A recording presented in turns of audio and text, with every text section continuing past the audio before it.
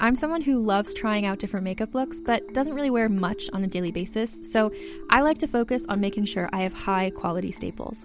And whether you like a fresh face, full glam, or somewhere in between, you've probably seen Thrive Causemetics Viral Tubing Mascara. I've certainly seen it everywhere. You know, the one in the turquoise tube? So that mascara, along with all of Thrive Causemetics beauty products, are certified 100% vegan and cruelty-free, which I look for in makeup, and they've got excellent quality to match. And something I didn't know from all the mascara videos I've seen is that for every product sold, Thrive Causemetics donates either that same product, another product that is needed more, or a monetary donation. They've worked with over 500 nonprofits to help with a wide range of causes like supporting cancer survivors, people experiencing homelessness, education access, and so much more. Knowing that makes me feel even better about using their products. And I do enjoy using them. Like I said, I like having high quality staples, and so my favorites are products that are multi-purpose, like the Brilliant Eye Brightener. It comes in a bunch of colors, and I like using them as eyeliner, eyeshadow, and even highlighter. Thrive Causemetics is luxury beauty that gives back. Right now, you can get an exclusive 20% off your first order at thrivecausemetics.com/thrive. That's Thrive Causemetics, CAUSEMETICS.com/thrive for 20% off your first order. Have you ever watched an apocalyptic sci-fi movie and wondered, could any of this really happen? I'm Carrie Bechet, and on Hypothetical, we explore what-if questions two ways, through speculative science fiction and through insight from the world's most brilliant scientists. And spoiler alert, your favorite sci-fi movies aren't nearly as far-fetched as you may think. Time travel with me into our possible futures on Hypothetical. New episodes every Tuesday, available on all podcast apps. That's Hypothetical, HYPERTHETICAL. Hi, I'm Shanti. And I'm Lynx, and you're listening to Muses. Enjoy the show. Hey there, we're Muses and Stuff, a podcast by two Canadian girls who love music so much that we decided to start a show about it. We aim to bring you the stories of the women who were there, who saw, and who conquered. The wives, groupies, girlfriends, muses, CEOs, A&R execs, photographers, you name it. We are a production of Rock and Roll Archaeology, a network with a variety of shows, all rock and roll related. There's something for every rock and roll enthusiast and historians at heart. Today, we present you with our long-awaited, highly anticipated interview with Pamela Des Barres, a woman who really needs no introduction, but we'll give you one anyway. This woman is a legend. Yeah, she is. She is the author of 5 books, and maybe you've heard of her work? How about I'm With the Band, Confessions of a Groupie? This woman is such a rock star in her own right that when we were out vintage shopping with her today, she was recognized and called out as rock royalty. And she really is that. Rock royalty. Damn right she is. Pamela first got her start back in the 60s as she was mentored by Frank Zappa. She was in an all-girls experimental band called the GTOs. She's the best-selling author. She is a best-selling author and now writes for PleaseKillMe.com. Great site. Pamela is one of the rare few that has been there and done that with the biggest rock gods of our time. We're talking Jimmy Page, Mick Jagger, Keith Moon, Jim Morrison. The list goes on. But beyond her sexy, fun-filled life and adventures, Pamela is a shining guiding light in the world. Damn right. She facilitates writing workshops all over the US, Canada, and England, bringing women and people together to unleash their inner muse and tap into their own creativity. These workshops forge lifelong friendships. Hey, Shanti. Mm-hmm. And anyone who has been to one can attest to their life-changing quality. Speaking of Miss P's writing workshops, it's not too late to catch one if you're in the Nashville or Las Vegas area. If you're listening in real time, you can still catch the second night of the Nashville workshop on November 16th. Yeah, you can also attend a workshop in Portland on December 14th and 15th and go on the rock tour that Miss P does in LA on December 2nd.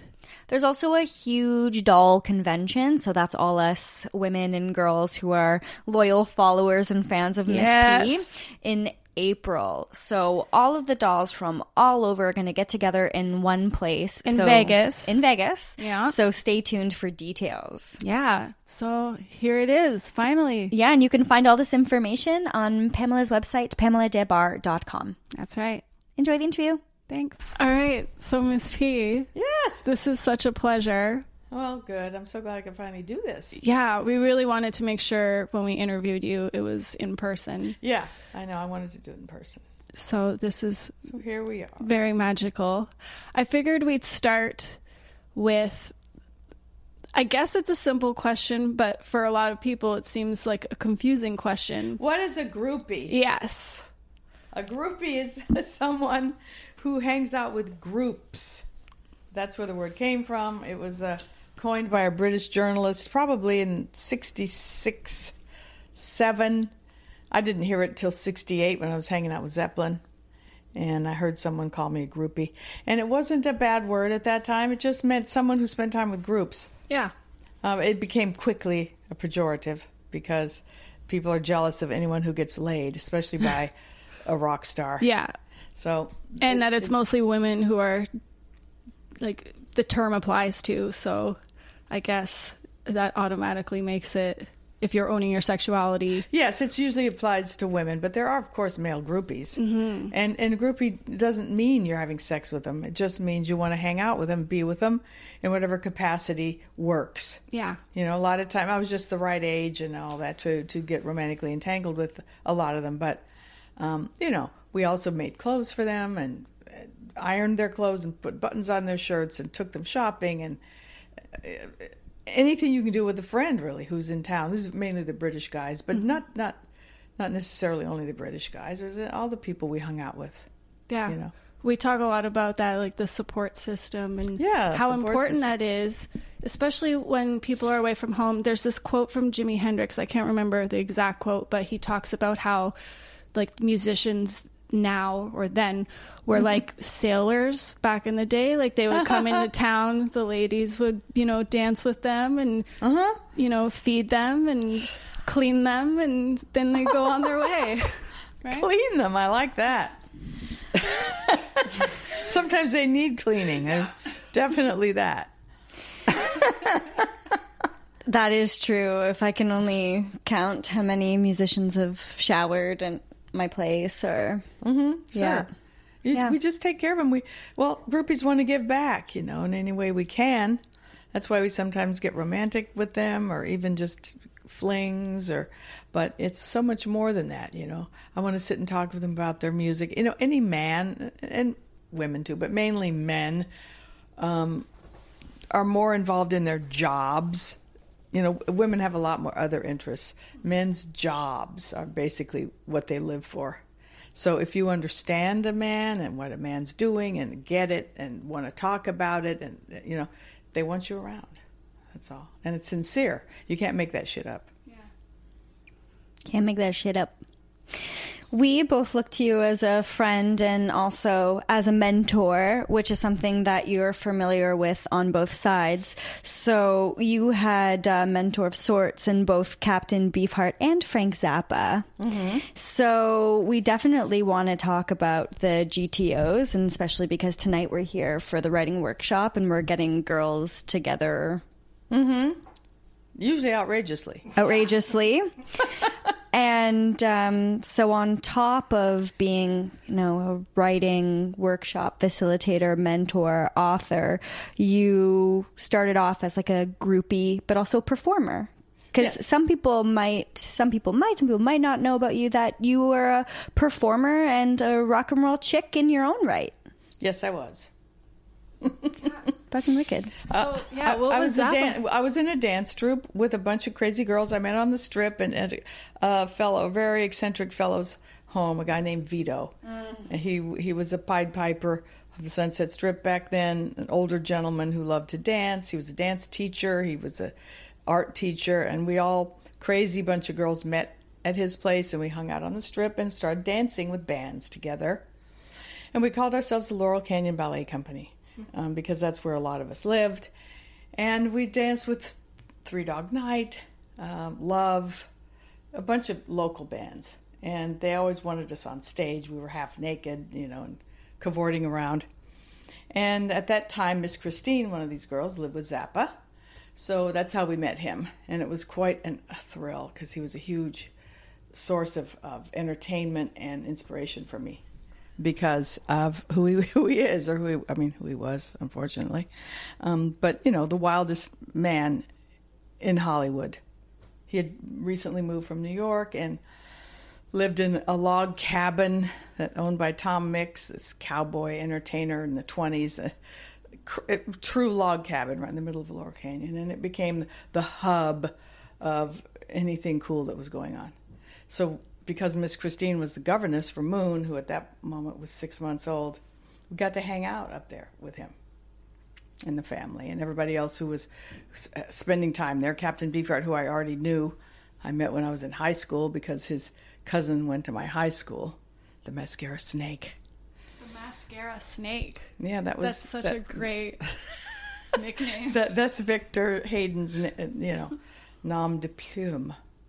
He wrote with Beefheart, of course. They grew up together, but his name's not on any of the songs. He said, "Oh no, that's okay." Now, of course, he regrets that. Yeah. This is one thing I love about you is that when you tell a story and the way that you retell it again, and sometimes I've heard it in one way or another, but there's always something that I learn new that you add on, or a different way of saying it. And that's such a, doing this podcast and realizing how interested people are in rock and roll history, just how special that is to have that firsthand account, to have lived it. Well, every time I tell it, too, I always really try to remember, because I do these rock and roll tours. So I'm telling these stories quite a bit. And, I remember the people hearing this haven't heard it before. Or maybe they have, and I do try to come up with something. Or it just happens automatically, the things I've never said before. I see it all, and then if I see something, I describe it. So I really do relive it every time I talk about it. I actually just saw an article about Zappa. They're going to do a hologram tour with him. I've heard that. I have very mixed feelings about those hologram tours. Yeah. I'm sure he would too. I just worked one. I worked Roy Orbison. Uh-huh. That was interesting. Was it? I know Elvis was first, of course, as always. He was the first in that situation. Roy doesn't really, he's not like a performer where he sort of just stands there. Yeah, so it was a little weird. And I was told that it wasn't even a hologram of Roy, but like a Roy Orbison impersonator. Oh, that's no good. Yeah, I would much rather just see an impersonator than like a flat hologram of an impersonator. It was a little strange. The orchestra was great, but you might as well have the impersonator there. Yeah, it makes no sense. It's weird. I imagine a Zappa one might be a little more interesting. Because, he was so fascinating, you'd think they'd want to go kind of all out visually and make it an experience. Well, he didn't move around a whole lot, really. He stood playing that guitar, he dweedle for sometimes 40 minutes at a time. So if that's, if he's just going to stand there, it'd probably be a lot easier to deal with. I don't know. Yeah. You certainly couldn't get a Zappa impersonator, I can't imagine. It's interesting, the hologram thing. Like, how are they capturing these people? It's going to get better. Yeah. It's going to feel like they're right in the room with you eventually, I'm sure. Yeah. Half the audience was like super into it. And then the other half, I think, were like, this is new. It's different. It's a little strange. I will say this about the Frank Zappa hologram. Mm-hmm. Our network interviewed Amit. Mm-hmm. Did I say his name right? Yes, you did. And he does speak to his father as a hologram. So if anybody is interested to know what his opinion is on that, they can go listen to that episode. Well, Frank was an absent father a lot of the time. Let's face it. All he cared about really was his work. I know he loved his family, but he really just couldn't wait to get all that stuff out of him. Yeah. Some people just innately know they're not going to be with us for a long time. I think he was one of those people. What was it like being in the studio and actually, recording an album with him? Well, what happened was he finally decided we should be more than a dance company. And because we were spending a whole lot of time there, and just frolicking all around the cabin and all around Laurel Canyon. We kept bringing all these different amazing musicians up to meet him, and he'd become a real integral part of our lives. And he had just started a record label. And we knew all that, but it didn't even enter our mind. Frank created the GTOs. I've got to give him the credit. No one thought about doing a girl band, and there wasn't one. That's crazy. Incredible innovator. Yeah. Said, you guys should be a group.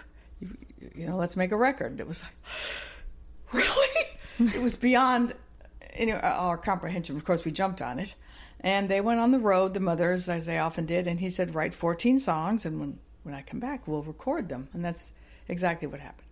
That's so amazing. And you guys performed live as well, right? Yes, we performed. We only did 5 shows, only 2 really well-rehearsed ones.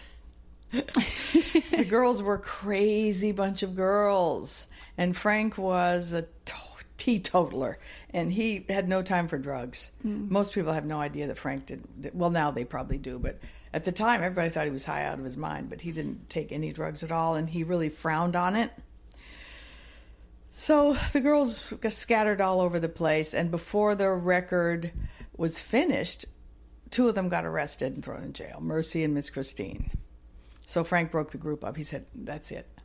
And we were so devastated, but Sparky and I especially, because yes, we got high, but not like the other girls.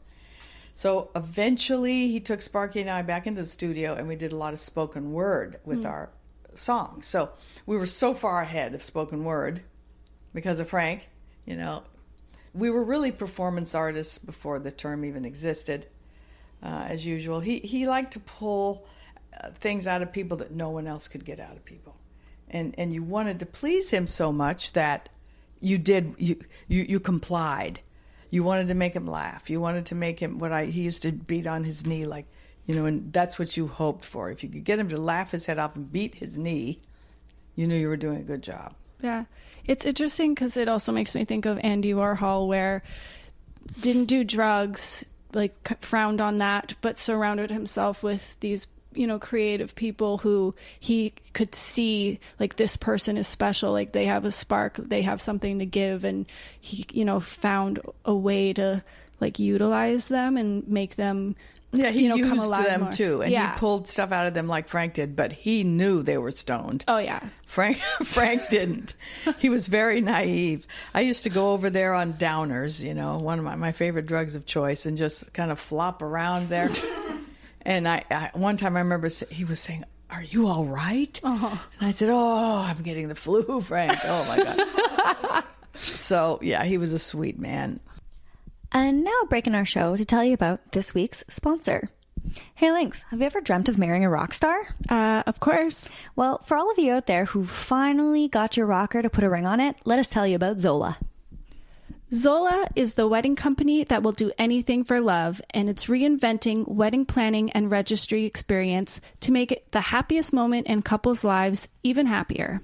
From engagement to wedding and decorating your first home, Zola is there combining passionate customer service with modern tools and technology, all in the service of love.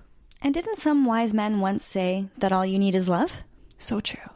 Zola is the easiest way to plan your wedding and registry. Join the 500,000 couples who have taken the stress out of planning by using Zola with free wedding websites, your dream wedding registry, affordable save the dates, as well as invitations and easy-to-use planning tools. Start with a free wedding website. It's so easy and takes just minutes to set up. Zola makes it easy to personalize your favorite design with all of your wedding details and has over 100 beautiful website designs to choose from that fit any couple's style and type of wedding. Then build your dream registry, which you can put right onto your wedding website so your guests can get all the details they need, as well as buy your wedding gift, all in one convenient and beautiful place. The Zola store has the widest selection of gifts with over 500 top brands to choose from, all at different price points. There's something for every guest to give, and they will love the free shipping and returns, price matching, and more. They also have the best completion discount, 20% off remaining gifts on your registry starting right after your big day. To start your free wedding website and also get $50 off your registry on Zola, go to zola.com/muses. That's ZOLA.com/muses, or for you Americans, ZOLA.com/muses. That's right. To start your free wedding website and get 50% off, go to zola.com/muses. Yeah, I loved him. Shanti and I both love Laurel Canyon. We talk about going there all the time, and that just seems like such a magical place. Is there any other Laurel Canyon stories or memories that like really are special to you that you really... Well, you know the Jim Morrison one. I definitely know the Jim Morrison. Oh yeah, I've read that over and over and over again. Well, yes, I met Jim Morrison there. I was staying with a friend right above the Canyon store, and I was inhaling this weird stuff at that time called Trimar, which was an inhalant that the Iron Butterflies bassist discovered when he was a janitor in the hospital, and he broke a bottle of it, and he got stoned out of his mind. It wafted up into his nose, and he went, whoa! So he started smuggling it out of the hospital, selling it in little tiny vials for $10 on the strip. But he had a crush on me, so he gave it to me in quart. He gave it to me in quart jars. Wow. So anytime I can't remember anything, I really do believe it's that stuff. I mean, that was some dangerous stuff. Found out much later it was used for saddle blocks for pregnant women in hospitals. Wow. To numb their entire lower half. Yeah. So God knows what it was doing to my brain. Jeez. So I had just had a bottle of that stuff, and I heard the Doors' first album being played somewhere in the canyon, and it wasn't out yet. And I had already been to several of their shows, and I thought, wow, who has that record? I want to meet that person. So I was high enough on this crazy stuff to go down the stairs and follow the Doors music, and I got to this little greenhouse, and I peeked in the door, and it was Jim Morrison playing his record. So, and he had no shirt on. This is like an erotic dream come true. Leather pants? And his black leather pants. Yeah. Just keeps getting better. I can still see it. You know how sometimes stand out in like a photograph? I can see that so vividly, and I was high as a kite. It's amazing I can remember. But he was digging around in the refrigerator. It's singing along with The End. So I was high enough. The door was sort of half open, so I walked in and did a back bend. On a rug kind of like this, actually. Amazing. I just performed a perfect back bend for him on this Trimar stuff. And he stood there and was, get it on. That's what he used to say all the time, get it on. One of the things he would say all the time. And suck my mama was the other thing he said all the time. God knows what it actually meant to him. The back bend sounds like something I'd do. And in the back bend, Pam walked in when I was in the back bend. And she looked down at me and said, get the fuck out of my house. She must have been used to walking in on interesting situations. Yeah. Probably. I was only 17. I was an innocent virgin. I'm not quite innocent, but I was a virgin. So, of course, I skedaddled and went back up to the house where I was visiting, and I heard a bunch of noise downstairs, a lot of crashing, really weird sounds, and her screaming, don't you dare go up there. And I was so excited. He's coming up here, yes. So he came up there, and the problem is I can't remember a lot about that because I was so high. We snorted, lived, I had real cute little hankies I poured it out on. So we were rolling around up there. Like I had 2 or 3 friends up there too, and they don't remember either because we were so high. But we were making out and rolling around, and he invited me to the show the next day, the Hullabaloo Club, and that's where I start my rock tours, at the Hullabaloo Club. Yeah, can't wait to go on one of those. I know, you have to come. Have you been on one, LJP? You've never been to LA. You all need to come together. We're all December 2nd is my next one. But anyway, when I walked down the stairs that next day to go to that gig, I had to step over all the Doors demos that she had been hurling at his head because he was coming upstairs. Yeah. to see She what put up was. with a lot. She put up with a lot, but she was really a fiery, brilliant girl, horribly portrayed in the Doors movie by Meg Ryan. Yeah. I don't blame Meg Ryan. It was casting. It was the wrong casting and misogynistic director. Oh, yeah. Yeah, that's not the greatest. It's a terrible film. Yeah. Val Kilmer was great, though. He really was. He personified him pretty well, I thought. And then, yeah, that is so fantastic. You've had so many wild and wonderful relationships with so many different people. And Lynx and I have 2 episodes on you already. So it's such an honor to be talking to you in person because we've done episodes about you. And if people don't know, because it's so obvious, the whole podcast is inspired by you. Oh, because thank of you. This podcast That is so exists. wonderful, honey. And We met because of you as Yes, well. I know Like, that. I mean, I know that's important It's crazy. for sure. I mean, that couldn't have happened otherwise.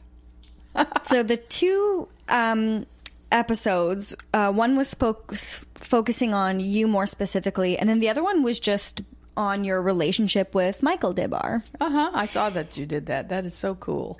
And it's so wonderful that you have these long-term, friendships and relationships, and you have said stay friends with your exes, dolls, things like that. If you can, if they haven't been evil to you. Yeah. And even then, you can overcome that because, I mean, I just turned 70 and, I've realized so many things in my life. We are all one, People fuck up and mess up and do dumb things, but we're all really connected. And if you remember that, you can forgive people. And hopefully they change enough if they've been evil to you that you can at least forgive them and accept who they are. Whether you can hang out with them or not, I don't know. But I haven't had too much evil in my life, so I'm friends with a whole lot of my exes. I'm even friends with Bobby Martini, my high school boyfriend. I just talked to him 3 days ago. He lives in Vegas. Whenever I go there to teach, I see him. It's amazing. He was 15 and I was 16 when we got together. Pretty incredible. And Nick St. Nicholas, my first lover too, very friendly with him. Most of them. Some of the Brits. I haven't seen Mick Jagger in forever. Ever since Bianca answered the phone. And same with Jimmy Page. I don't see him. No one sees Jimmy Page except his 17-year-old girlfriend. Actually, she's 27, right? Yeah. She's 27. Yeah, Jimmy Page and but he did a thing with Jack White and Jack White and that movie. someone else. But other than that, we haven't seen too much of him. No, it was great. It Might Get Loud. Fantastic movie. You can shop from anywhere doing pretty much anything. You might shop while working, eating, or even listening to this podcast. And however you shop, we all know and love the thrill of the hunt. But do you also know how to get the thrill of the best deals? Because Rakuten shoppers do. With Rakuten, they get the deals they love with the most savings and cash back. And you can get it too. Start getting cash back at your favorite stores like Sephora, Nike, and even Expedia if you're looking to get some travel in. And getting cash back doesn't mean you have to miss out on sales because those can just be stacked right on top. It's easy to use and based on a simple idea. Stores pay Rakuten for sending them shoppers, and Rakuten shares the money with you as cash back through PayPal or check. Download the free Rakuten app and never miss a deal. Or go to Rakuten.com to start getting the most bang for your buck. That's Rakuten.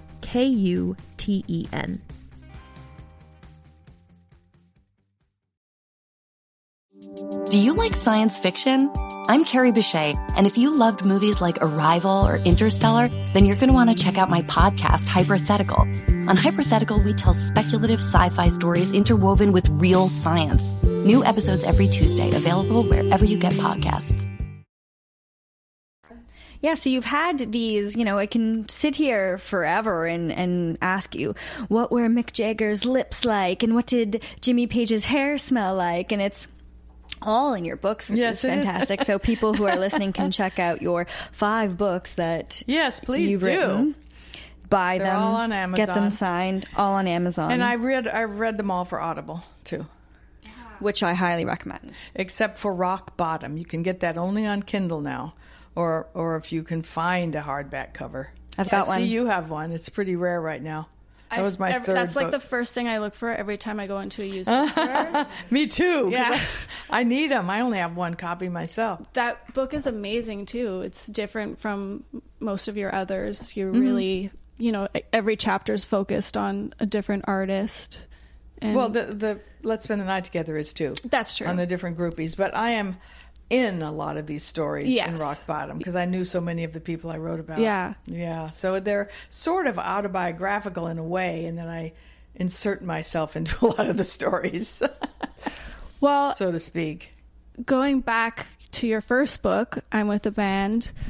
When I look back at my old diaries, I get this mixture of like hilariousness and like extreme embarrassment. Me too. I were you ever nervous to like put all of that out there when you were first writing it? No, I was not nervous at all. I thought, almost any teenage girl from any era will understand where I'm coming from with It's these the most things. relatable But thing. yeah, because all teenage girls feel the same way, whether Yeah. they're with, I don't know, Captain Beefheart or the captain of the football team, right? It's Same true, thing. yeah. So it's the same feelings. Yeah.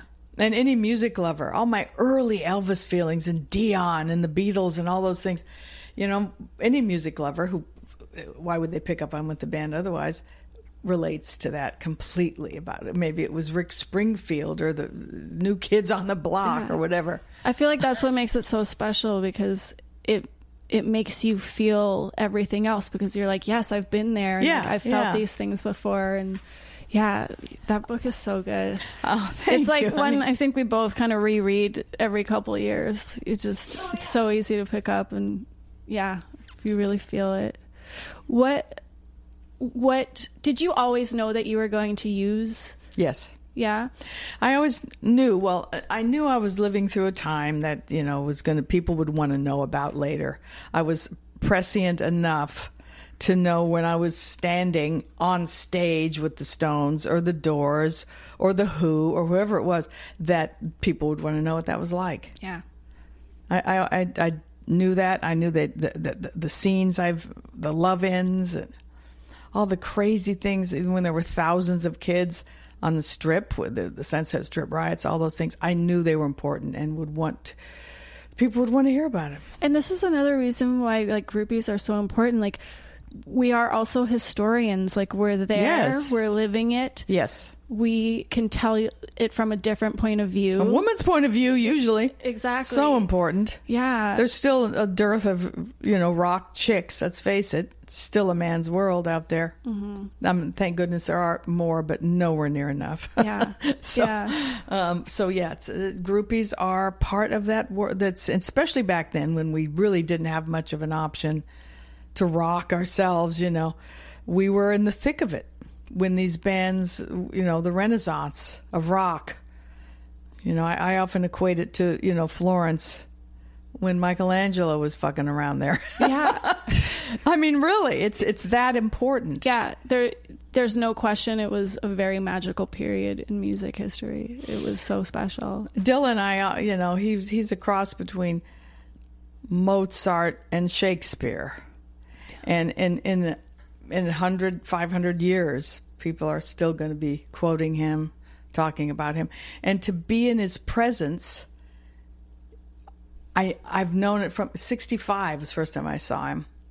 Wow. I walked down, I was sitting in my seat, and everyone's very quiet. And I looked around and said, what's wrong with these people? And I got up and walked to the front of the stage. I was the only person who did it. And I leaned on it like this, and no one stopped me. I took pictures. I had a photography class. I still have some of those pictures. That's when he wore his herringbone suit, And at that moment, I said, I am in the presence of greatness that will never die. And I've known that from every time he plays in L.A. I never miss him. I sometimes travel. I've traveled to Nashville to see him, New York, over and over again. And I know that it's an honor to be there. Huge, huge honor.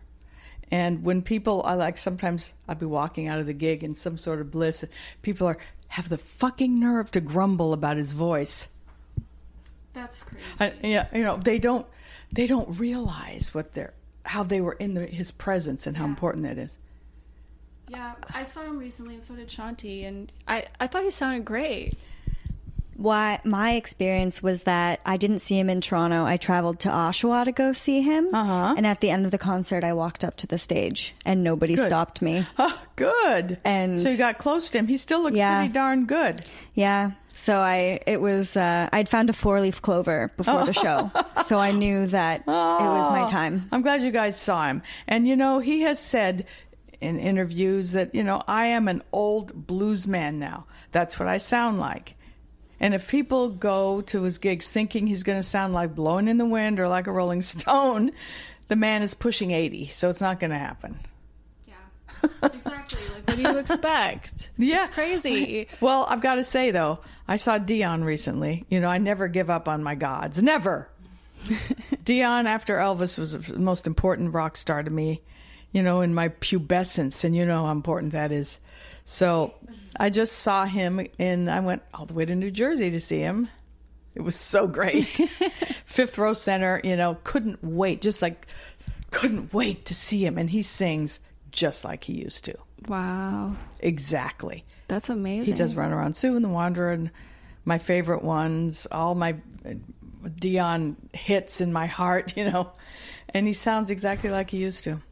And he looks amazing, and he is going to be 80 next year. Wow. He must be doing some... Well, he's a Christian, and he's a long different time lifestyle. Clean. Yeah. So it really does make a difference, I think. Yeah. Same with my ex-husband, Michael. He's playing on the 30th, and he sounds just like he did in Silverhead. He's 38 years sober. Yeah. And I think that has a lot to do with it. For sure. Mm-hmm. Do you have any other, when you look back, favorite concert moments that really stand out to you? Oh, honey, there's so many. I know. There's way too many. I just want to hear them too. Well, there was, I was in the Doors audience so many times, and when he would just go wild.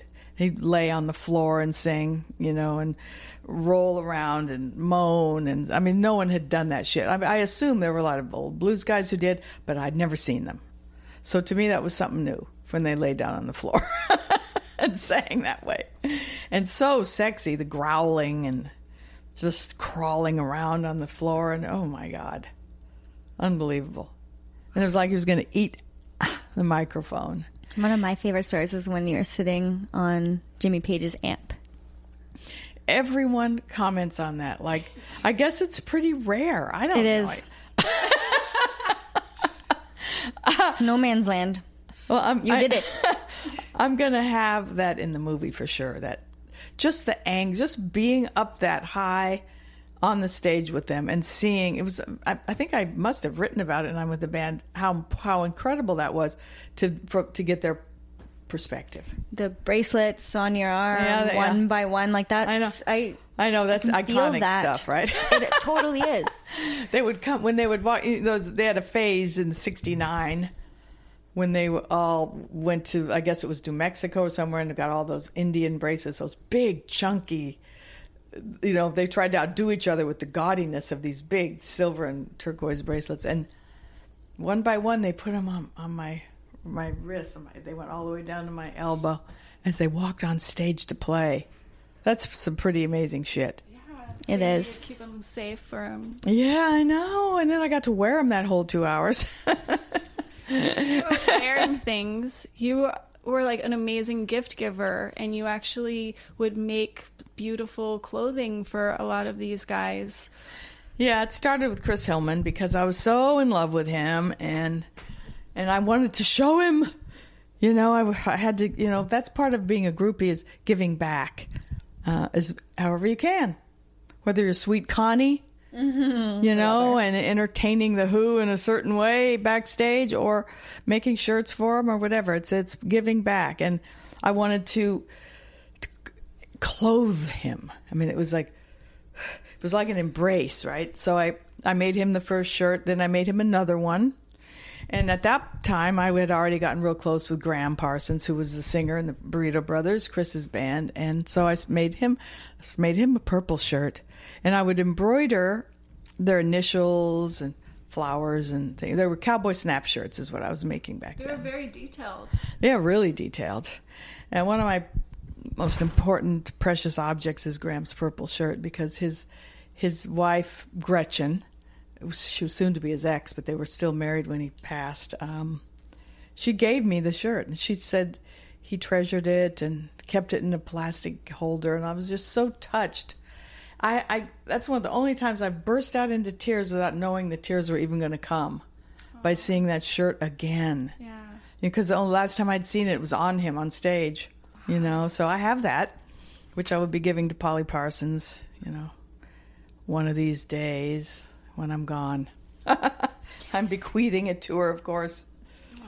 And I have another one of his shirts that Marty Stewart gave me when he read I'm with the band, and he just said he was so moved. He got to see who Graham was, that he found out my address. I didn't even know Marty Stewart at the time. Found my address and called me. I got my phone number from Randy St. Nicholas, a photographer that we both knew. And he came over and gave me one of Graham's nudie shirts. So I have 2 of Graham's shirts. And I share them on my rock tours with people. I get so mad at these people if they've never heard of him. I give them such a upbraiding. Good. And I demand that they listen to him. Yeah. Good. Good. And a lot of them thank me later. I've had many of my fan letters say, thank you so much for turning me on to Graham Parsons. And I promised him right after he died that I would do that I would keep your music alive. And I really feel like I've done that. I think so, too. You mentioned rock gods, and I know, or I believe that I've read that you've mentioned, being close to rock stars is like being close to divinity. So I've always been curious to know more about when you said Mary was the first groupie. Magdalene, yeah.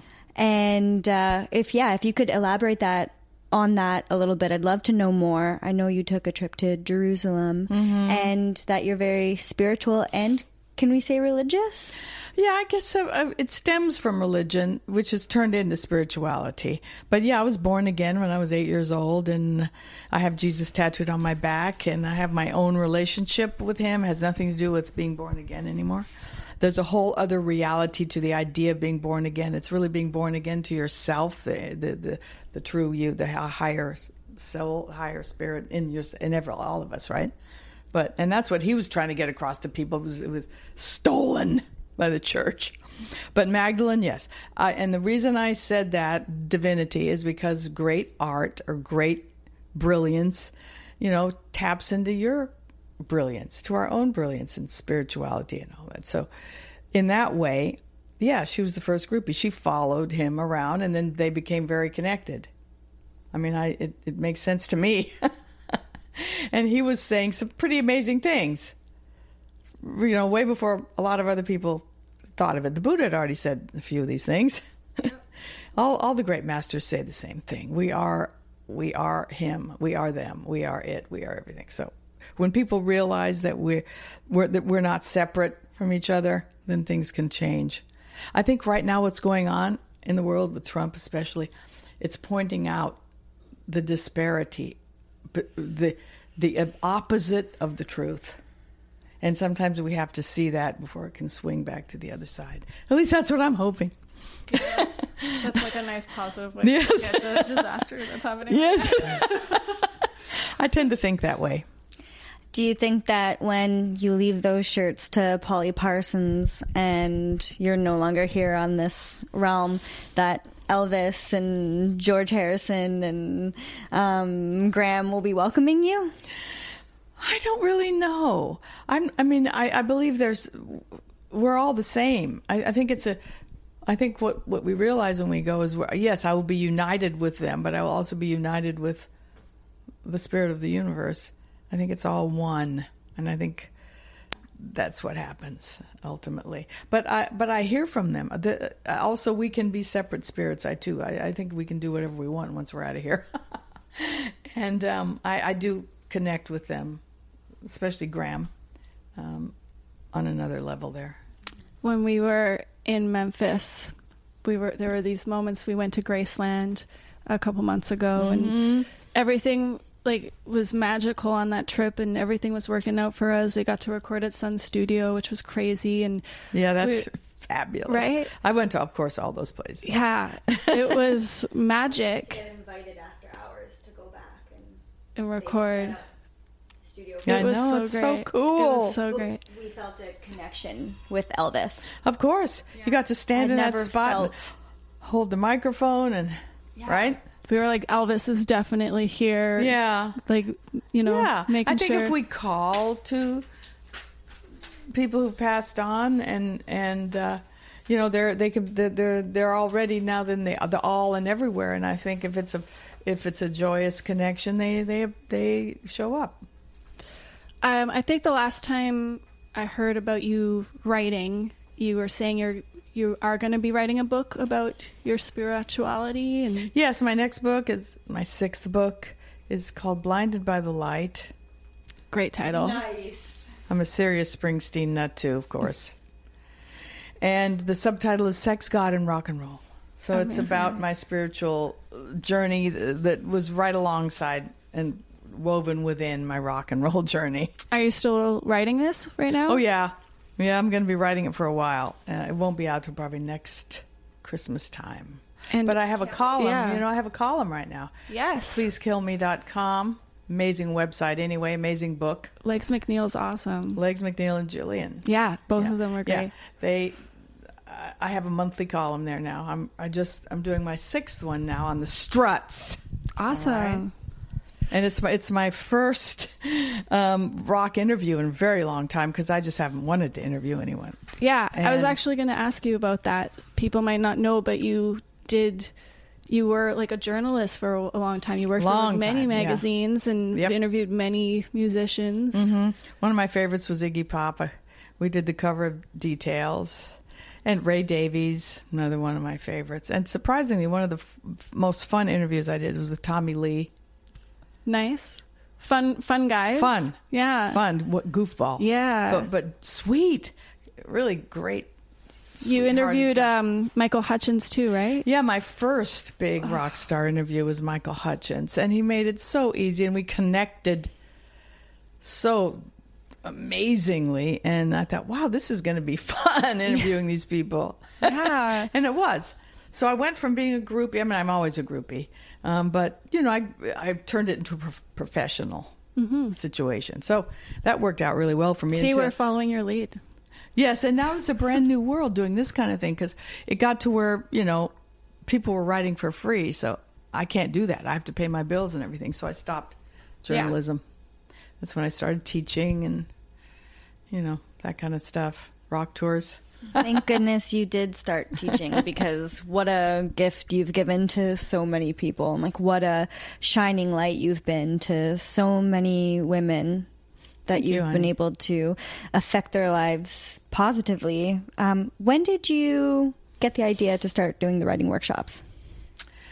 In between my books, I would brush up by taking creative writing classes, And at one of them, Moon Zappa, a lifelong friend, told me about a writing teacher she liked in the Valley. And I went out there and sat through one class and did the exercises. And halfway through it, I said, oh, well, I should be doing this. I could be doing this. This would be a cool thing to do. So it took a while to actually get the courage because I was always a fearful public speaker, believe it or not. So I just finally, the writing had dried up. I was making $5,000 an article for Cosmo and stuff. So that was all gone. And I started my first class in L.A. MySpace was how I advertised then. You're probably too young. No, we remember MySpace. Yeah. We loved MySpace. We definitely remember MySpace. We messaged bands over MySpace. Okay. Yeah, I got a lot of backstage passes. Through MySpace? Yes. Now it's Instagram, isn't it? Yeah. All my young groupies meet the bands through Instagram. But yeah, they came. The girls came to the door, and I taught a class, and that's almost 20 years now. That's amazing, crazy. Right? And then I started, the next place I started teaching now is 12 years ago is Austin, because my goddaughter moved there. And I just thought it was a perfect place to try another one. Then it was New York and Chicago and New Orleans and Vegas and Portland, Seattle, and London now, and Toronto. Yeah. So, and other cities too. I can't remember them all right now, but I travel a lot teaching. Yeah. And I love it. And it's become my most favorite thing to do. I meet people like you guys that I fall instantly in love with all my girls. Like I'm madly in love with you all. You know that. Feelings mutual. And it's true though. And it's like, oh, I love them. Oh, it's a feeling I haven't ever had, sharing this kind of, because I don't know what it is about my energy, but people are safe in the room with me, and they tell stories and write about people and experiences that they've never told anyone sometimes, and certainly never thought about it the way it comes out on the page. And it's very, it's very cathartic. It is like therapy. Yeah. Well, I call it groupie therapy. It totally is. You're laughing, you're crying, you go through every emotion in like a couple hours. Yeah. And everyone listens to each other, and they learn from each other's experiences. And they all get to love each other too. Yeah, yeah. And a lot of times it's lifelong friendships, but even if it's for those 2-3 hours, it's like this incredible connection that really can't be broken and really can't be explained. So it would be great if more people signed up for my classes. Yeah. PamelaDesBarres.com. And I guess you like hearing from people trying to tell you, like, come to this city. Yes, and I always say, and I've got a couple cities pending right now, because I say, okay, if you really want this in your city, get me 15 women who want to come. Yeah. So I do have a couple city girls who contact me in that way, trying to make that happen. Yeah, right now. I want to encourage anyone who's listening to do that, because that's what I did. I wrote you and it's like, let's do this. You did. Yeah. I never forget coming here the first time and you had that sign up. Oh, yeah. With Allison. You guys were so cute standing there with that sign. Yeah, we made a little miss piece.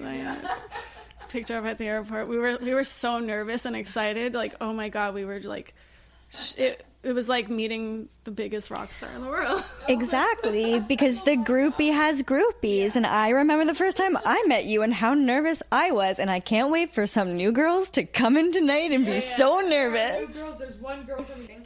Oh, I was just, no. No, I said I'm excited to see these new girls. And sometimes they all, one or two of them is pretty nervous and they get all flabbergasted, but then they calm down and actually write, and they're amazed at what happens. So I'm looking forward to it, as always.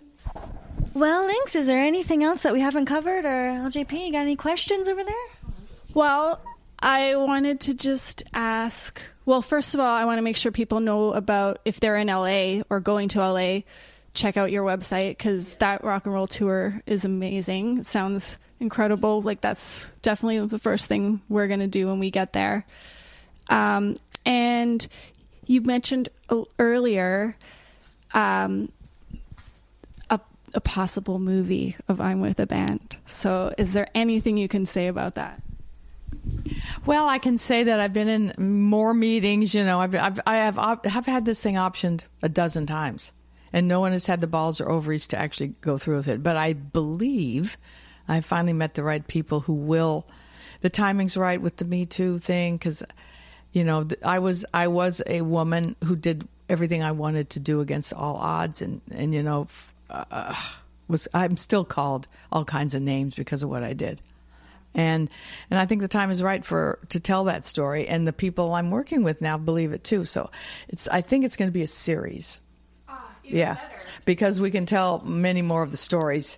I wouldn't have to. I wrote a film script, and it's good, but I had to squish people together and combine Nick St. Nicholas and Chris Hillman and stuff like that. And it was like, it was difficult. And leave certain people out I didn't want to leave out. And I'm trying to pick which, to put in, or what's the bigger. Yes, how do you leave parts of your life out? So I won't have to if it's a series. It'd be cool if it was a Netflix original series, and imagine there's like a concert scene We should sneak in all the dolls, and they should be the ones rocking out. I agree. We'll be the groupies at the front of the stage. So buy Miss P's books, every single one of them, all 5 of them. Go to a writing workshop. Go on a tour of Laurel Canyon. Go on the rock tour if you can, because it is a dream of mine and it's on my vision board and I'm going. And I think we're all a good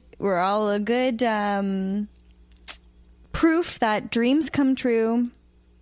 You're a dream come true. How are you so beautiful? I love you. Goodbye. I love you too. I love you all. And please visit my website at PamelaDesBarres.com. And follow me on Facebook and Instagram and Twitter. How's that? Perfect. I'm doing pretty well with my social media, right? Okay. Okay. Mwah. All right, let's get writing. Yeah. So that was our interview with the legendary Pamela Des Barres. She's an incredible woman, and just being around her and her energy is so invigorating. These classes are amazing. Highly encourage anyone who can go to one to do so. Also, again, check out her rock tour. And stay tuned for details on the doll convention in April. Absolutely. We'd love to see you all there. It's been such a beautiful process meeting listeners of the show and fans of Pamela all together, because we, as Pamela said, are all one. Yes. We really are. And make sure to check out Rock and Roll Archaeology. So many more amazing podcasts. Just can't get enough of them. So. And yeah, check out Pamela's writing on pleasekillme.com, as well as a bunch of other great stuff on there too. Yeah, and her site, PamelaDesBarres.com. Yeah, and thanks for listening. As always, you can come and visit us on our social medias, Instagram, Facebook, Muses and Stuff Podcast. Bye.